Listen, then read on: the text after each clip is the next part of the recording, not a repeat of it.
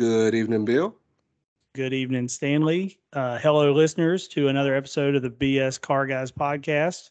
We are glad to have you with us tonight. We have a special guest in the studio, air quotes, since we're not really in a studio. A friend of mine from way back in the day, going all the way back to 1986, Mr. Tyler Bruley, goes by the name Ty Brew professionally. I don't even know that I'll get 30% of his accolades correct, but Tyler is a media guy. He's a hip hop artist. He's a filmmaker, a photographer, a clothing designer. You name it, dude's done it. And we're just really delighted to have Tyler on the show with us tonight. So welcome. Thank you guys so much, man. It's definitely good to link back up with some old friends from the past. I guess I need to say friends from the past because once you put old after a certain time, then people say, "Oh, he calls you old." Yeah, but it's okay if everybody's the same age, right? Right. Then it's okay. Yeah. Right. You forgot part of that. The dude, well, according to this, says he has 5 degrees. Yeah. Five? Yeah. 5 5 degrees. from App State. Yep. The story behind that is I went there in 2000. I graduated in 99, went there in 2000. I had a scholarship for Pfeiffer for basketball, tore my ACLs. The scholarship was done. So my career there was done. And in the middle of everything, I think it was like my about 2.5 years into App State, I started learning Chinese, the Mandarin language. Well, it was just Chinese back then. Now they've coined Mandarin. Yeah, that's And right. long story short, I've signed up to study abroad, and it was right when SARS was going on. And it was right when I was supposed to graduate. So I was like, this is such an incredible opportunity to have to go to China and put it on a student loan instead of it being spending all that money Absolutely. traveling. So I was like, man, I'm gonna pick up another degree, and then it ended up being 2 degrees and 1 extra year just so that I could go to China that following summer since they canceled the trip that summer. So that's kind of in a nutshell why I was able to attain that and what got me going, because I couldn't do that again. I don't know how I did it then, but I did it. Well, Yeah, that sounds like a and lot of reading. that's It exactly was. right. Refresh my memory, but were you not like the first person to ever double major in Mandarin and business or something like that at App State? It was the first person at App State to have 5 degrees, and then the first person to have it with Chinese as the minor for international business. That's what it was. Okay. So international business was a very small program at that time. I think there was like 6 of us. Most of them went to Spain, Mexico, or somewhere in Europe. Spain's in Europe, but somewhere in Europe or Mexico. And I was the only one that went to Asia, and it was a whole process that we had to do. So I had to get in front of people. I was the president of the World Trade Association for the App State chapter at the time, so that helped. And now it's a program. So that was really Wow. cool that Wow. we were able Did to do did that. none of those other world business students realize where everything they owned was made at? They did, but they exactly. I did. Yeah. Essentially, I had no interest in business until I was 2 years into the Chinese language courses, and I started taking business classes as those electives. So Right. here we go. That helped out a lot. And when I was sitting there, so many of the people that were international business or business minded, they didn't want to take that risk of going to what was a very poor country. Even though they would go to Mexico, it'd be fine, but it Right. was too far away for them, and it was too big of a risk. And as we're growing up here, communism is such a loosely used word. So many Sure. people are afraid.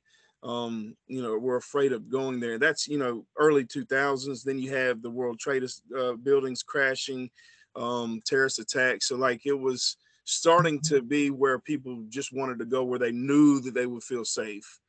Hmm. Um, Yeah, that so makes sense. And there's something subconscious about if I'm just going to Mexico, if things go real sideways, I could just walk home. Right. Yeah. So Yeah, you cool. not that anybody would, but Right. Yeah. And I have that mentality now, but I never did then. Like now I'm like, I really don't choose to travel, especially since COVID. Really, I don't have yeah. the interest to travel a whole lot. Uh, I understand that, man. I spent a pretty good bit of my career in Japan, and I was listening to you and Neil on the podcast earlier. You were saying you got over there, you started teaching English, you were doing all this stuff.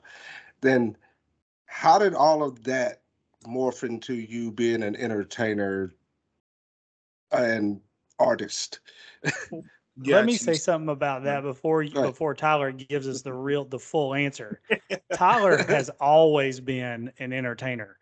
Um, Oh, I heard my about this. earliest memories, my earliest memories of me and Tyler and Neil were the three of us always cutting up in school and causing problems and talking when we weren't supposed to be talking, and me and Neil fighting when you weren't supposed to be fighting. I don't know when normal appropriate fight time was, but I mean, there was always something going on with the three of us. Were a lot of trouble in school. So, yeah, I don't know why the three of us really hit it off, but we did. And one of my earliest memories of Tyler, and Tyler, you may not even remember this, but I remember coming over to your house and hanging out, and we got in the car with your dad and maybe your mom too. I just remember us being in the back seat, and it's like you're in your own world because there was no booster seats or car seats or nothing like that when you were. Slide across this. That's right.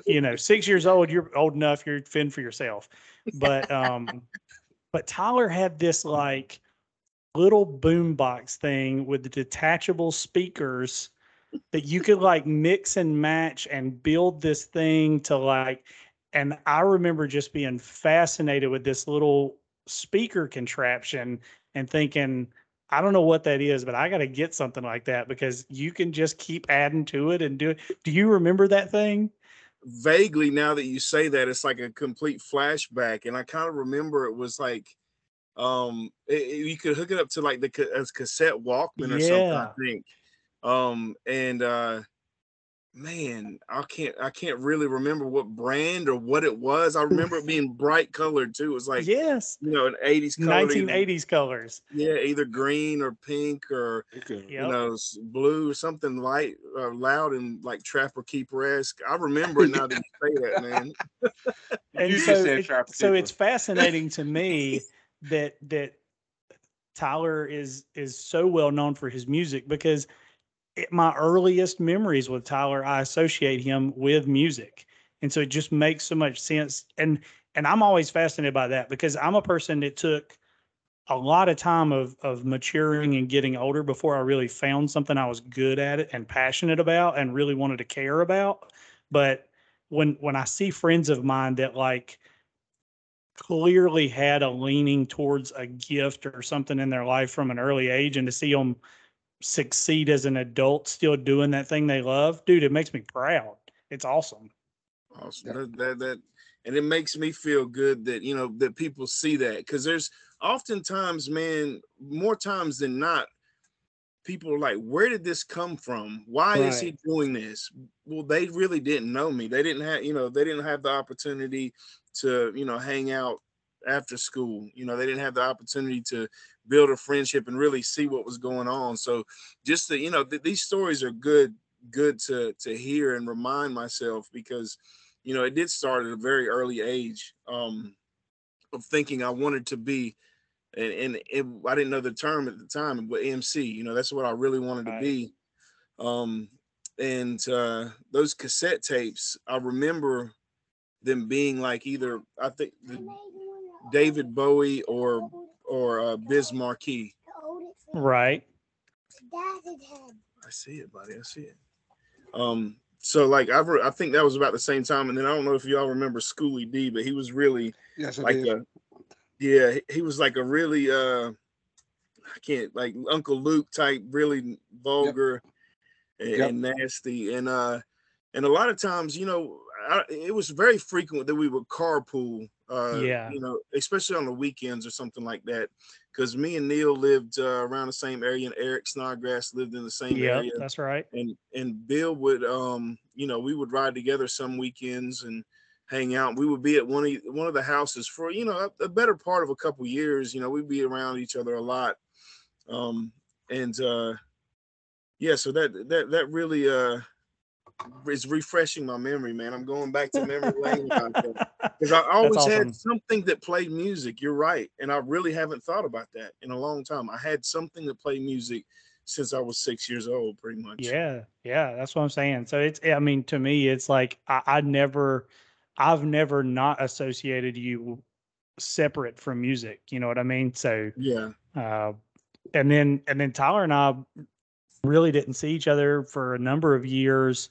Um, and I just happened to be at this restaurant that didn't survive, but now it's like the best donut shop on the planet.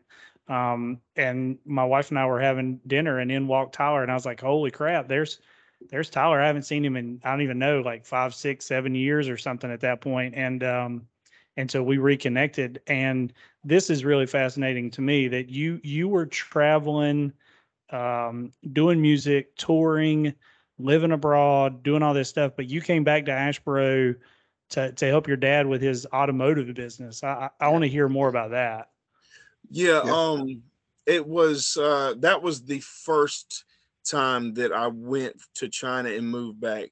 So I've bounced around back and forth for the majority of from like 2004 until 2015 is when we moved back home. So pretty much 10 years I was going back and forth. And I remember that time there was just some things that needed to happen at my father's shop.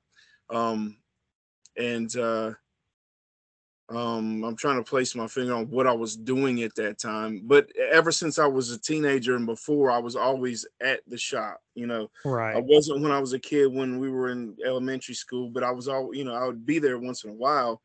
But about the time that I could do some kind of work is when I started being there. And when it was up, you know, on the hill before where 49 and 64 crosses, you know, it Yep. was up there at first. And I never had an interest in the cars. I was always around them. I never had interest in them. And the beautiful part of that was my father really didn't push the envelope with it. You know, he wasn't like, you have to do this and you have to. Right. So when there was a point in that career of the shop where you know, that's 2005, 2006 is when the decline, you know, everything's hitting the fan. You Right. know, I couldn't really get a job out of graduation from App in 2005 because everything was really just going downhill. So that's the main reason I moved to China because I got a job right out of. Hold on, buddy. Thank you. I got a job from leaving App to go to China right after that. Um, so I'm sorry. I'm sorry. I'm talking a little bit, trying to get him. But so when I moved back, it was really in a pickle. Like it was almost foreclosure, you know, foreclosure thing. I'm not saying I come in and save the day by any means, but he just needed a family member there to help. Right. An extra Um, set of hands and Yep. somebody yeah, knew what was going on. yeah. Somebody So who like, cared about it too.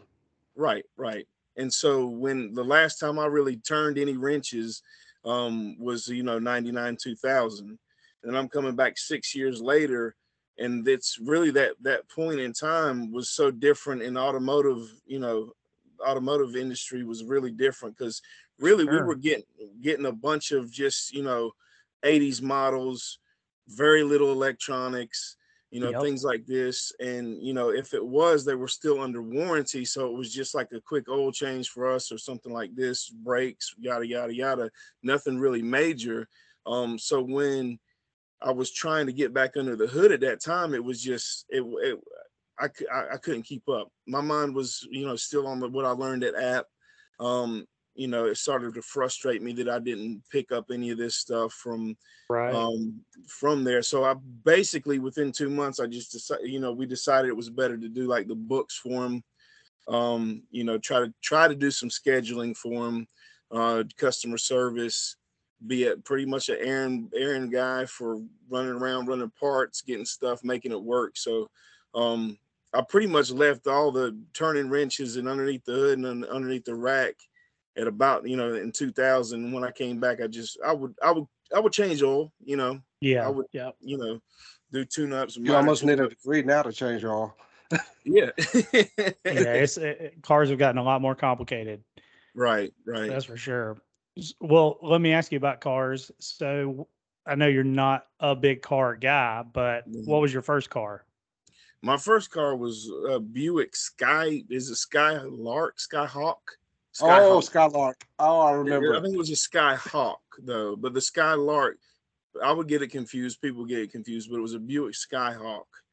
It's one of Oh, those two-door joints, and it's ironic you say that.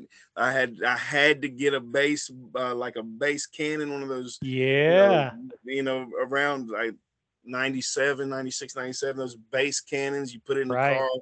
CD player, I had to have that. Everything else, as long as it got from point A to point B, I was Didn't fine with it. matter. That's right. And the funny thing about it is the eye fell off of the back, so everybody called it the Buck. Like in high school, it wasn't a Buick; it was the Buck. And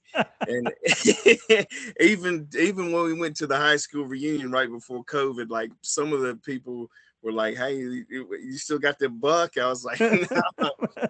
And and then we had, we when we were in high school, we do these little the parades, the homecoming parades.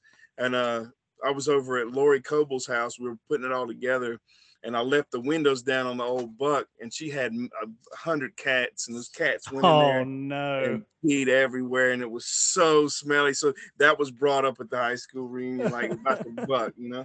That's so funny. It's six. Cool. That's So, six. well, what do you drive now? Seeing how I know the buck is gone. The Buck is going. Man, I still have an S10 truck. Wow. I don't even remember the year of it at this point. It's an old white S10 truck that I drive when I work for my father, because I still work for him once a week. So I'm still in the automotive shop once a week around all that. I'm still doing the books, running stuff. That's the only thing that's mine. Now my wife has got me a Pilot, a Honda Pilot. So that's because I need to carry the child around, and then she's got a Nissan Rogue, which I really like the Nissan Rogue. I really do. Yeah, Um, you're gonna scare Bill away. He thinks all of those are station wagons, and They are he station refuses to wagons. call them. He made a declaration last week of what he's gonna I call them did. from now on. I did. I drew a hard line in the sand that I don't use the word crossover anymore. So well, they're hatchbacks or station wagons. I'm sticking to the old terms. yeah.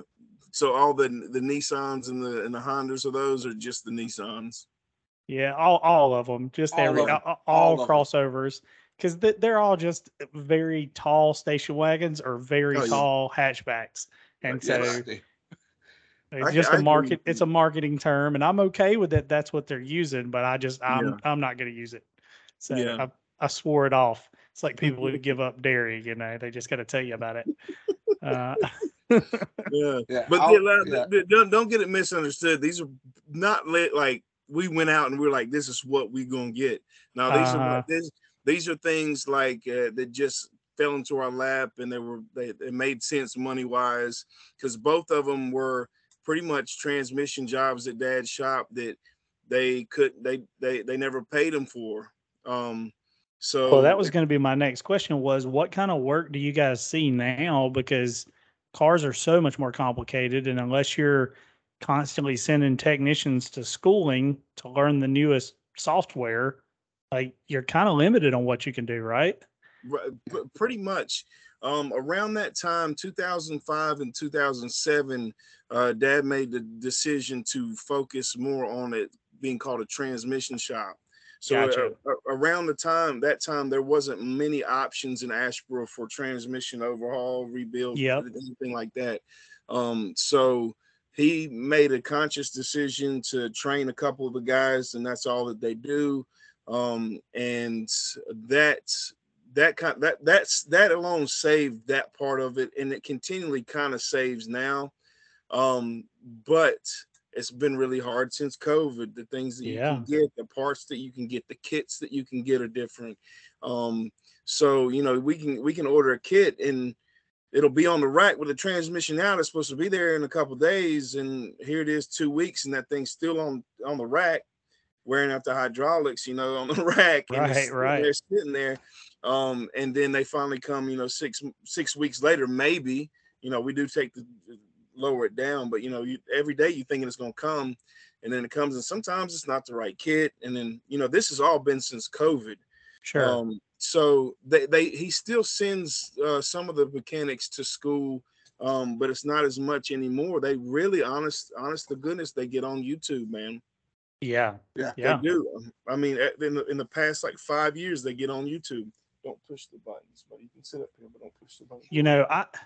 It's amazing how much information is out there, globally as a community of people now. We can share content and information so well. And just thinking about, I don't know, looking for a segue there, but I want to talk about your art a little bit and kind of your change in your art. And Stanley was giving me crap right before we started recording about how he said, how many millionaires came out of that class at Tabernacle? And I was like, we must have had something in the water, or at some point they made us all watch a video together and a bunch of us all got inspired by stuff. But, thinking about it, like me, you and Neil, all three, film and photography and music and art form like that is all something that we're all passionate about in different ways, but we all have a bent towards that. And I think that's really interesting. So I don't know, transitioning from music to video and photography, was that something that you always wanted to do, or did you just kind of grow into that? So I'm gonna try to backtrack. I think I've left a question unanswered about the music. So I'm trying to think. Anybody know? No. No biggie. Yeah. Hey, please, no sounds. No sounds. Every once in a while, we get, Anna comes in and she just has to give us her opinion about a car we're talking about. Okay. So, well, let's do that. That'd be a good breakup. So tell them what's your favorite car, real quick. Yes. You got a favorite car? How about a favorite dinosaur? I know what his favorite car is. It's a Ram TRX. Yeah, it's a Ram TRX, right? It's the T-Rex or the Ford Raptor. Well, he likes colors now. It's not okay. I bet your favorite car is a yellow car, right? Or is it a different car? Nope. A red car. Okay. Red car. There you go. Oh, he doesn't like cars. He likes fire trucks.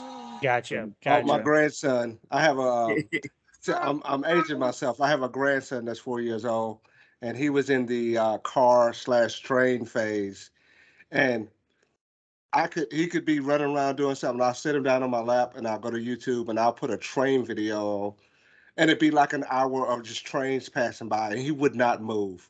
He just sit there.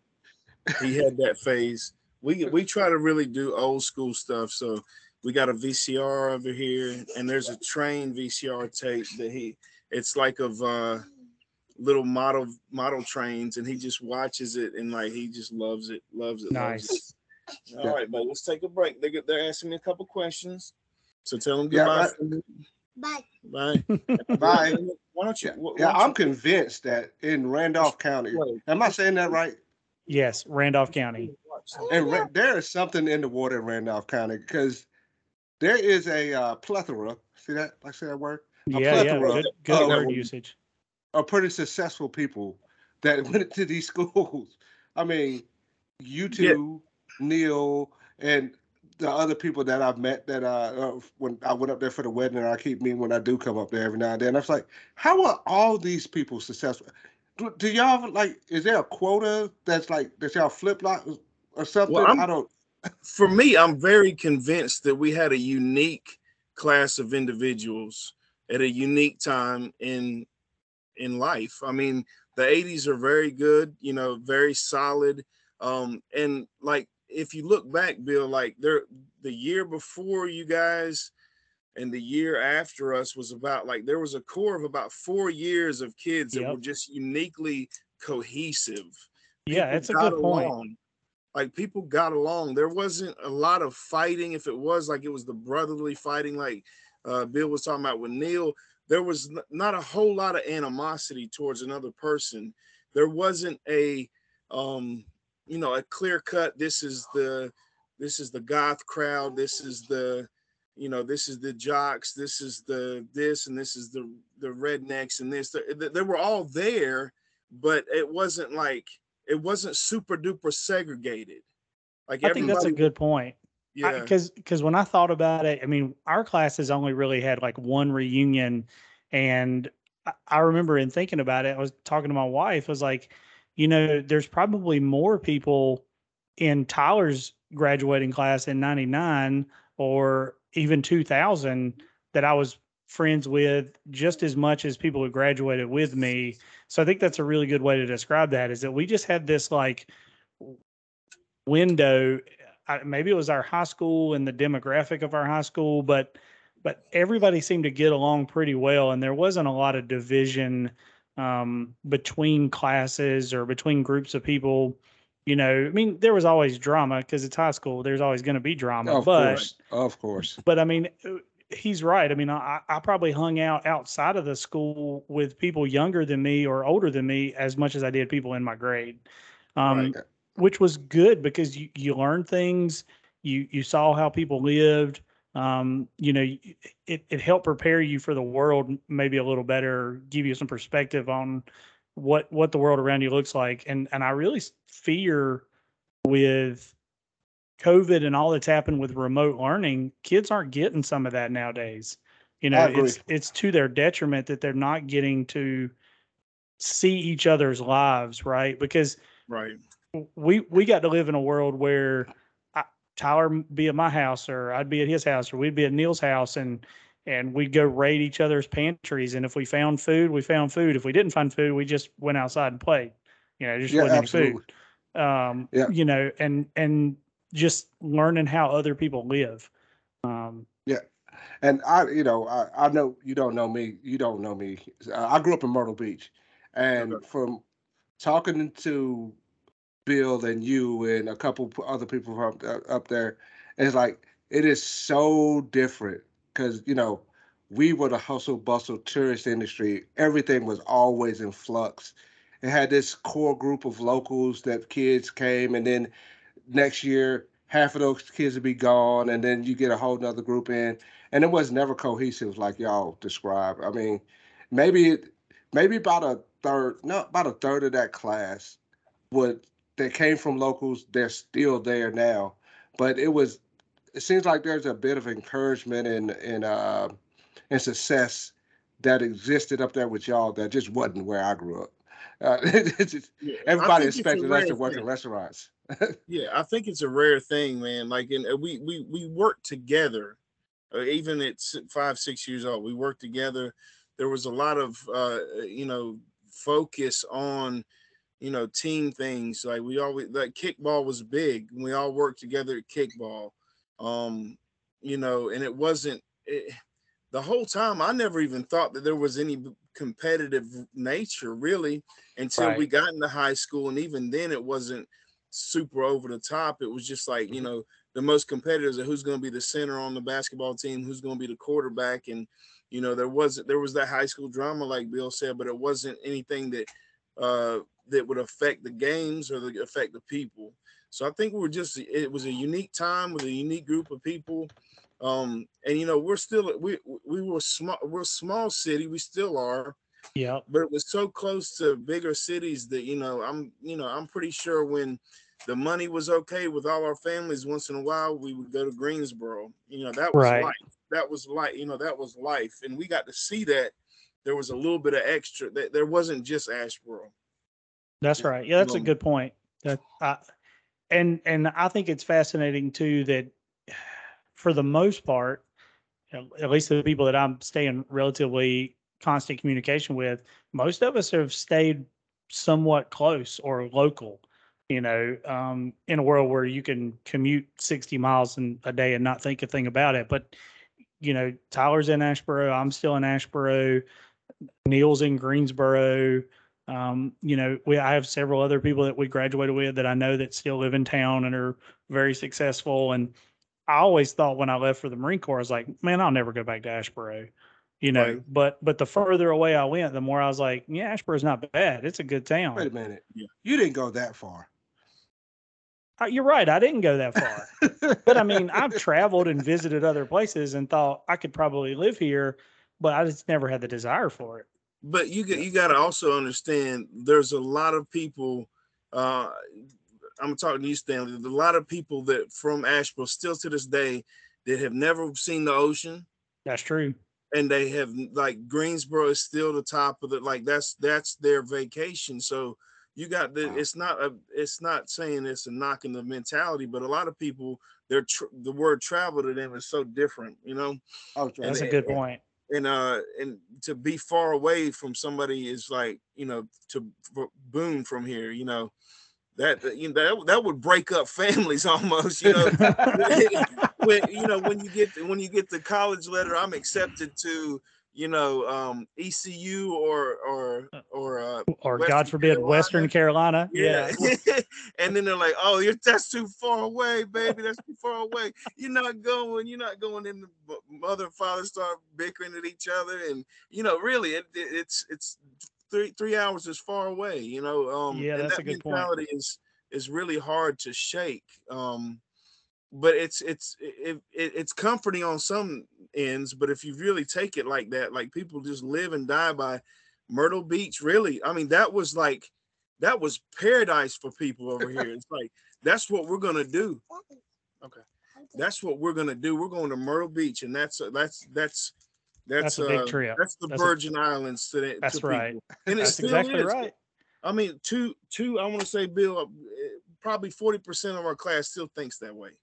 I bet You you're know, right. I mean, yeah. that's a really good point. Speaking of travel, Stanley and I have remarked in our reflections of yesteryear, and really this occupies kind of the same time frame that I want to hear about from you. But when we were younger and in the Marine Corps and out of high school, and in those early 2000s, there was a lot of experiences we had where I reflect two ways on it. I'm like, one, thank God there weren't cell phones with cameras and video recording abilities, or Absolutely. Ooh. I'd be in prison. That's number Right. one. But it's a two-sided coin, because the other side of the coin, I say, man, I wished I had pictures and video of some of these things we went and did.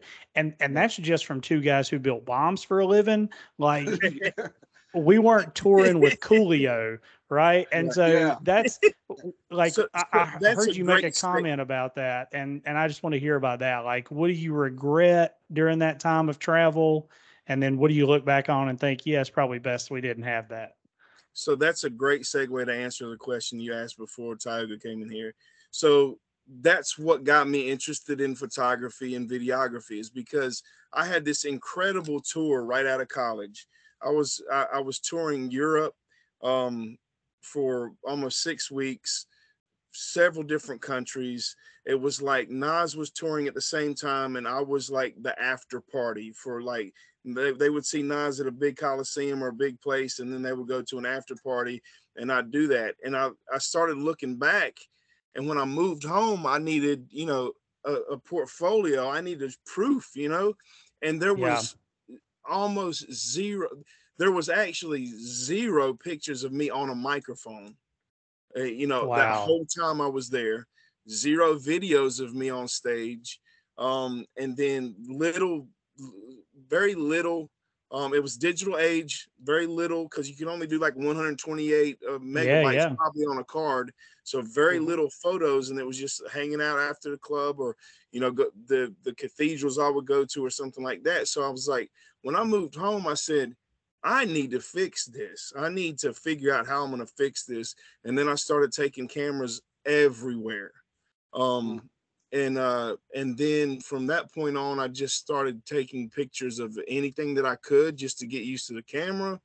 Right. And then that led me to, take pictures. Like, I started taking photos of just abstract things that kind of gave me that art feeling, that made it feel good. Because also, back then, 100 people ain't gonna believe where you've been. You can tell Right. them all day, Oh yeah. and if they don't believe you, then you tell them, and you can't describe some of these things. That's exactly right. That's where the photography got into play. Is about 2000, when I knew I was going back to China. Moved back in 2006, and then I went back to China in 2008 for a pretty big tour. And I made sure I had my cameras, or had somebody around that had cameras. Yeah. And that was the first part of intriguing me to do photography. Hand in hand goes with you have music, and you need music videos. Right. So I started hiring some people to do my music videos for me. And it was like, I love movies. That was one of the things that connected you and me, Bill, from the gate. Yeah. Was movies. I love movies. So I was fascinated by how they made me look for my songs. And like every time I was absorbing everything that they were doing. I was looking at them. I didn't even care about the music video at that point. Right. I just watched the process. Let's see, how do you do this, and what it looks like in the end, what kind of equipment you're using, what kind of things that you're doing. And it wasn't really until I moved back home in 2016, I was like, I'm going to start making all this stuff myself. Yeah. So it was actually for a honeymoon. I got a newer camera, and I was like, we're going to take all this footage. I'm going to start learning how to film.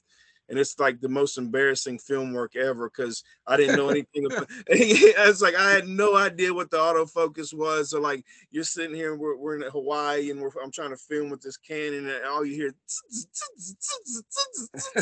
like this focus. They're trying to focus on these people doing these incredible dances and all this cool stuff. And like, I'm like, oh man, I should have learned a little bit more. But ever since then, like, it's been really hard to put a filming camera down. Sure. And that's kind of how it wasn't really like leaving stuff behind. Or transcending into something else. It was like I just picked up another piece of art, another Right. aspect of art. And I really explained it well in one of the interviews for the On 10 exhibit. I was like, it usually takes me, I live it in increments of 10 years at a time. So it usually takes me about 5 years to really know if I'm going to be good at this craft. Right. And if I am, then I'm going to take that 5 years of learning, then go really hard at that craft for another 5 years. But I don't have to learn that craft anymore. So I'm going to pick up something else that I use that time from learning to pick up something else. So that's when I felt like I was pretty good at photography, I was like, this is the time to do videography. And then when I felt like I was really good at videography, I was like, now I'm going to do fashion design. And that just came out of left field, because our canvases weren't selling at the exhibits. I mean, it's even now the exhibits and the galleries we would put stuff in. I mean, people want to look at it. It's this beautiful look at, but they weren't putting their money down. So I was like, I'm going to put these pictures on something that people want. So we put them on leggings and skirts and tank tops in 2016 for a Christmas show. And it was photos of the catacombs in Paris, some of the things in the Louvre in Paris, some things in the Netherlands, and it sold out like quick. And we were like, oh, okay. So me and my wife were like, we're going to focus all our time and energy on this. And we did. And then I got a really cool opportunity to teach again. And I was like, okay, I'm going to push everything to the side. I'm going to be this high school teacher for a charter school that just had opened up. And so that put that part on pause for a little bit. And then that's when I had already had a short film ready to release, and I released that the year I started teaching. And so that's kind of the transition and how it went from this to that. But I always, since my first show, that I always say, I was a DJ for a fraternity. I rushed a fraternity, and it lasted all of a week. It lasted. I would rather have made the choice to be in the military, where like the discipline actually went to something, of substance, instead of, here, go get this 40 ounce for me in the in the dead of winter in Boone. And walk over 2 miles to get it, that was my final straw. I was like, Oh man. I gave him this, I gave him this. I was like, y'all out. yeah, I'm out. And but they still hired me to be a DJ. So I was playing all these cool songs, and my roommate knew that I was trying to rap. And I would to close out the night, I would have, just the instrumentals from, Cameron was big at the time, Puff Daddy Mace and all those were big at the time. So I had the instrumentals, and I had a microphone. One night I was like, I'm just gonna do my stuff. And I did it. Everybody loved it. It was Boone, it wasn't Asheboro, it had a little bit more culture there. And that was my first show. And ever since, I've been really focusing on show life. And still, you can coin the term successful, that's subjective. That term is very subjective. Sure. And so, I still haven't made a whole lot of money from any of this. You know what I'm saying? Any of this, but it's a learning process. And thank you, buddy. That was nice. That right there was success. Yeah, that's success right there, man. Exactly. I'm above ground. I've got an incredible body of work behind me that I stand by. We're having another one August 16th. We're gonna have, my wife will be induced and have a C-section, and that's success for me. We went into a lot of debt traveling and stuff like that. I mean, we had we took a lot of L's in China. I mean, I could go and that's a whole podcast in itself. But yeah, success. We still haven't made a whole lot of money on this, but I still keep churning it out. And with the support of a lot of people, when I know I've got a big show going on, I usually, invite sponsors or donors and things like that. And it's incredible how many people come along and they'll throw in a couple, like a $20 bill or $100 bill, and it becomes something that you can showcase. You can showcase more of your work that way. But these shows, performing it's not as lucrative as it should be, honestly. And I fault that to the local, and well, pretty much the local scene, the local venue scene. I've been around over 20 years doing these shows, and it's very rare that they treat you well. Even if you're the best musician that there is, unless it's a Coliseum, then they really try to cater to you. But if you're an opener or you're not the headliner, it's very rare that they treat you well. I've been in some instances where I know I'm bringing 100 people in this place, and then they still charge you $3 for water or $10 for a beer. Right. And where do you cut that off? And it took me a long time to find out where to cut that off. And by that point, you're already so deep in the hole that you gotta figure out how to compensate for that. And that's where, like, the business side of me I had to figure out what to do. And I talked to Neil about this, not on his podcast, but just talking to him personally. So I'll bring it up. It's like, you're doing a show, and I always have my camera now. I have my camera there ready. If another artist wants to film, then hey, give me $30, give me $40. I'll film your set. I'll take some pictures of it. It's ready. It's ready. Just other supplemental ways to make it happen. Have your t-shirts, your CDs out. People still really like CDs now. We found out people like vinyl. And just that those are the ways that I wish I was smarter beforehand. And you talk about regrets. You're asking about regrets, and those are definitely things that I regret doing, especially when I was overseas, because I was still learning. I was learning in that tour, what kind of visas I had to have, what I could do, what I could sell, what I couldn't sell. Sure. In the core of it was still a communist country, and I kind of shrugged that off for a long time until it bit us hard. But I was thinking that things I could do or things I couldn't do, and I was assuming the wrong things, and I was just getting in it, just getting my money for the flights and getting my money for the shows, and getting paid good, having a good time. And then I come home and I'm like, still just a little bit for rent that month, Right. And it's it'll beat you up, man. I've seen people take their own lives from this. I've seen people, quit really early, and I've seen people become, the next big thing. We've had our music placed on several different shows. Breaking Bad was one of the shows, and we're still not we're still not making a living off any of this. You got to have something else, and you got to have another thing, and then you got to dump Right. in all this money, and then here comes different ways to market yourself. Here comes Facebook. You got to promote on Facebook a different way. So Well, it's that's the just challenge, isn't it? Is in the world we live in today, marketing yourself as a brand is such a huge part of whether or not you'll be successful. right.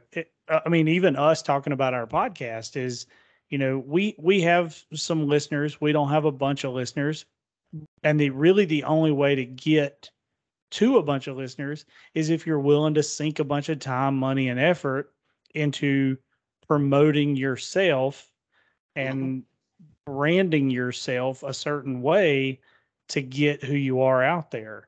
The like found overnight success story isn't true. It's a Right. falsehood of, Yeah. it's something that was made up 60 years ago, and people will just still think it's a thing, but it's not. You've got to work Mm-mm. really hard.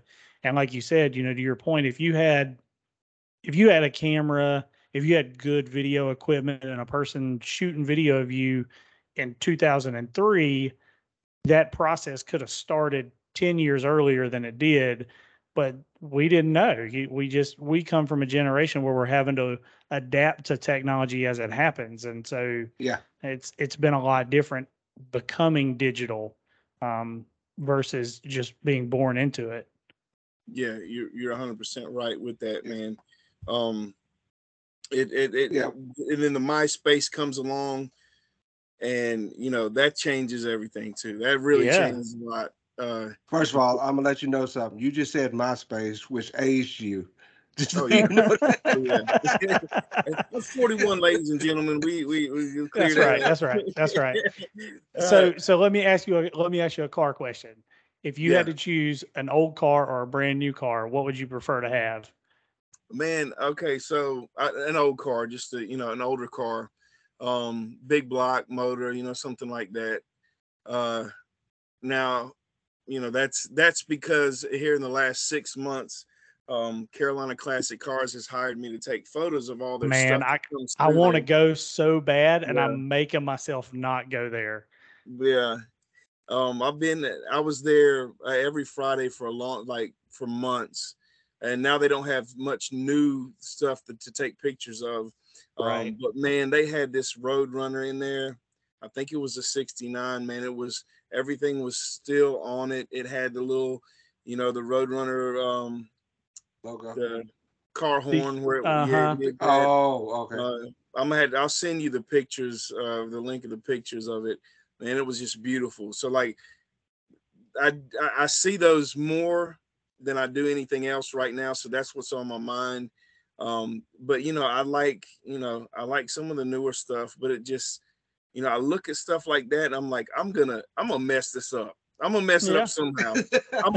Something's gonna happen to this, man. And I'm like, it's just, uh, it takes the joy out of wanting to have it really. But at this point in my life, an older car, that '69 Roadrunner would be perfect if I could take my pops and drive around. That would Oh be yeah. a bucket list thing. So yeah, Yeah. you need to go down there. I think tomorrow they're having like a appreciation day where there'll be just people around. They're really cool down there where they don't expect you to go out there buying something. They're nice. They drive. They take you around. The owner used to. She was born in Randleman, and they make bank, man. They live in Yeah. Lake Norman, and Wow. they Okay. come up here from Thursday on to Sunday. They go back to Lake Norman, but that'll be somebody Okay. y'all really need to get on the podcast. I bet she Yeah, would love to talk to y'all. I'm gonna have to go Yeah, check Bill, it you got to out. go. I'll So go. I I'll got a do some question for you. recon. Yeah, I got a this question for you. yeah, I apologize. you So good. Bill and I've been having this debate. Bill has a love and hate relationship for EVs. Okay, Would you own an EV? yeah, Which I one? would. I would. I don't know. But see, that's what, while I was in China, that's really what it was going towards. You know, um, I don't know which one. I don't know which one, man. I mean, the default answer for everybody is Tesla, but Yeah. the Mach-E, we don't call it the other M word. The Okay. Mach-E is very popular around here. I know somebody who has one. I think Bill knows someone who has one. And so Bill was all in on getting a Bronco at one point, and then he was Okay. all in on getting a Rivian, and Okay. then he was all in on getting a Land Rover, and then all the EVs sucked. And then we went back to EVs, which is why I asked you that question Yep. because Yeah. we're gonna keep talking about this. I think we're gonna talk about EVs next week or the week after next, and he's gonna hate on EVs again. And so, I really like It's the true. I like the bikes that they had in China, like bikes, oh, electric like bikes, that's different. yeah, that not the cars. I guess you could still Oh, go call ahead, it go ahead, go. EV. You know what I'm saying?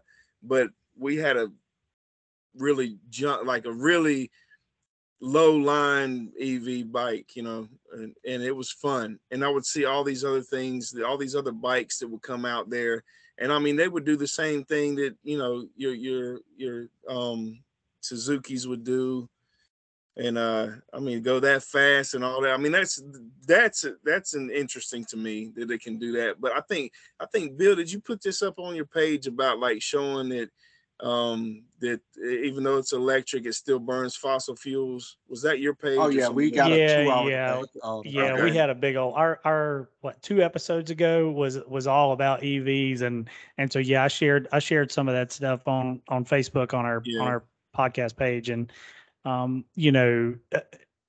I think my love hate relationship with EVs is I'm a technology guy as much as I like old cars. New technology intrigues me and I like to learn about it. And I'm always fascinated by it. But there's a point where like if you're rushing into something for the sake of just we think it's a really good idea, so we're going to just I mean, that's what yeah. humanity's good at doing, right? Is we say this is it, this is the next great thing, and you have an outlier group of people who say, but why is it a good thing, and is it as good as we think it is? But we don't take time to really stop and process all that usually, and that's really my struggle is because I want to be on the ooh EVs are cool and they're powerful and you know they look nice and they do a thing and they do it really well, and they accelerate like a lunatic and that's cool, but um, is it the best option? I don't know, and so I kind of go back and forth about Yeah. like what's the education curve and when I think about my daughter and I want to think about the legacy of what Earth has left behind after me, is part of me wants to say, like, maybe I shouldn't just rush into everything blindly and maybe I should think about it more and Absolutely. decide if it's really the best technology. And so that's kind of where I go back and forth on it. I just do it in And a curmudgeon way on the podcast and crotchety. divide all of our listeners. Crotchety way. And I'm kind of the same way. EVs are all cool and everything, just like Bill just said. I don't think ICE vehicles are dead. Internal combustion engine. I don't know if you're Right. familiar with that, but I mean, I don't think we've even kind of scratched the surface of what we can actually do with internal combustion engines because there was no incentive to in the past, really. You know. Yeah. Right. So I can hopefully see this that. kicks this with some companies out there, it's like, no, we're not going to get rid of all of our gas burning engines. We're just going to make them better and show you that, this technology isn't dead. And Right. like Bill said, I think the real answer is a a mixture of all this stuff, not all EV, not all diesel burning F-250s. That was a hit at you. You didn't even look at me. Yeah, no, I got you. I got you. It's a F-150, by the way. It's F-150. I apologize. But a mix of all these things. We can figure this thing out. Yeah. Sure. Also a good point too. That it would make them more innovative to try to compete. So Yep. yeah. Yep. What Yeah. about smart cars, y'all? I mean, what y'all think about that? Oh, did y'all talk about this before? Actually, no, we didn't. No, not at all. No, Not we at all. didn't. I No. love the smart car, and I'm I'm with you. convinced they're awesome. Stanley thinks I'm an idiot for liking them. I'm right there with him. I don't know, man. It is something in the water up there. My wife, you know, my wife's from here, and she can't stand them. She's like, no. That's Like a beautiful woman. Yeah. So Um, we early on in the show, we did an episode about sports cars, and I put it in my list of sports cars. Just didn't tell Stanley till we got to it, and I was like, "And here's a car that's rear-wheel drive, mid-engine, 2 seats, 2 doors, manual transmission, sports car." And I think Stanley had an aneurysm, and I did. so I keep finding ways to sneak smart cars into different things. we did not plan this at all. Like I really wanted one. Like I thought I could like even, Oh my gosh. like I could put it on my carry-on luggage Yeah. and stuff. Like I really I thought it was still just, want like, one. I still want one. I do too. I also want a Mitsubishi 3000 GT like that. You know, A VR4. Yeah, that would be like my dream joint. So Yeah. I seen one here in town like 2 days ago. did you? Like no kidding. It was, I don't think it was a VR4. It sounded pretty clapped out, but it was a 3000 GT. It was pretty Yeah. awesome. Yeah, I So- remember. I remember right after getting the buck and like the next car. What's the next car going to be? I would look through the classifieds and try to find the 3000 GT. And I remember at that point they were like used $5,000, and I was like, I could have actually come up with that and just left it in the, left it somewhere. Right. But, now I don't even know that they got to be kind of outrageous. They bring everything is pretty good outrageous. money. They bring pretty good Yeah. money. All right, we'll wrap this thing up on 2 things. One, I didn't do my bring a trailer pick for the week, so I'm going to do that right quick. All right. And I kind of picked this one because I thought that it would bring back all the good feels from back in the day. I'm going to do a quick screen share here All and right. show you. This is my pick for this week. There it is. Can you guys see that? Okay. That is a 1990 Nissan Pathfinder SE V6 4x4. And that's like, dude, if I'd have had that in high school, I'd have been a pretty happy guy. Like, that was a cool 90s vehicle. It's a truck chassis. It's not a crossover. Look at those wheels. Nothing says late 80s, early 90s like 3-spoke. So that's First my of pick all, this week. that's sweet. Second of all, as a former hip hop head in Bill, a current hip hop head in Ty, and I'm still in the pool somewhere, it has to be Cherry, like Busta Rhymes said, dude. It gotta Oh, be man. Cherry. There you go. That's good. I remember Um, Brandy Fraser had one of those, but it was black. She actually had a first gen 4Runner. Okay, I'm sorry. I'm I glad you remember that. Okay, all right. I coveted her first gen Okay. 4Runner. And one time, her and Lucas dated very briefly. Right. And before she started dating John, who they're still married, still together. Yep. But her and Lucas dated briefly. So that was my chance to get to hang out with her a little bit. And we went to High Point all together. I think it was me and Jeremy Whitley and Lucas and Brandy, and we all rode in her first gen. And I, like, every 30 seconds was like, is it my turn to drive yet? Is it my turn to drive yet?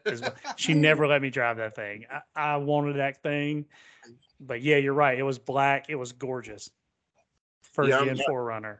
See, that's me being ignorant, not knowing exactly what it was. But she would drive around Pinewood. It'd be blasting some kind of Busta Rhymes tape or something. Fun times. Man, good times. So Should've been so I know. Outkast. Yeah, that's right. Should be Outcast. Well, we played a lot of that too. That's right. I know I did.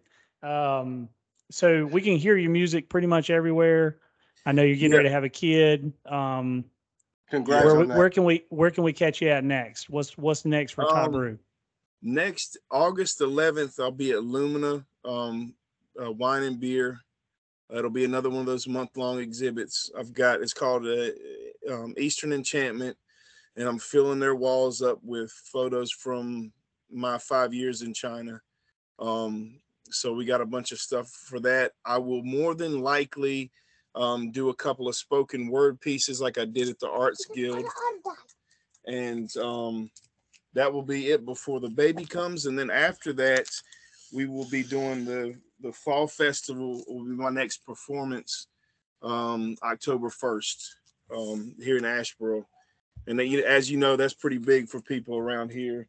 They love the Fall Festival. They love to go out for that. And as long as the baby is good and safe, I'll be a guest spot at the Greensboro Pride Festival. Nice. Awesome. Awesome, man. Yep, Congrats on the baby, man. I know God is going to keep you all in his hands and make sure that little guy or girl, because I don't know if you said. We won't know until get the here day safe. of. We won't know until the day of. We're going old school. There you go. The only thing I'll tell you about that is you should hold off to the 22nd because that's my grandson's birthday. I'm just saying. Well, the due date was September 2nd.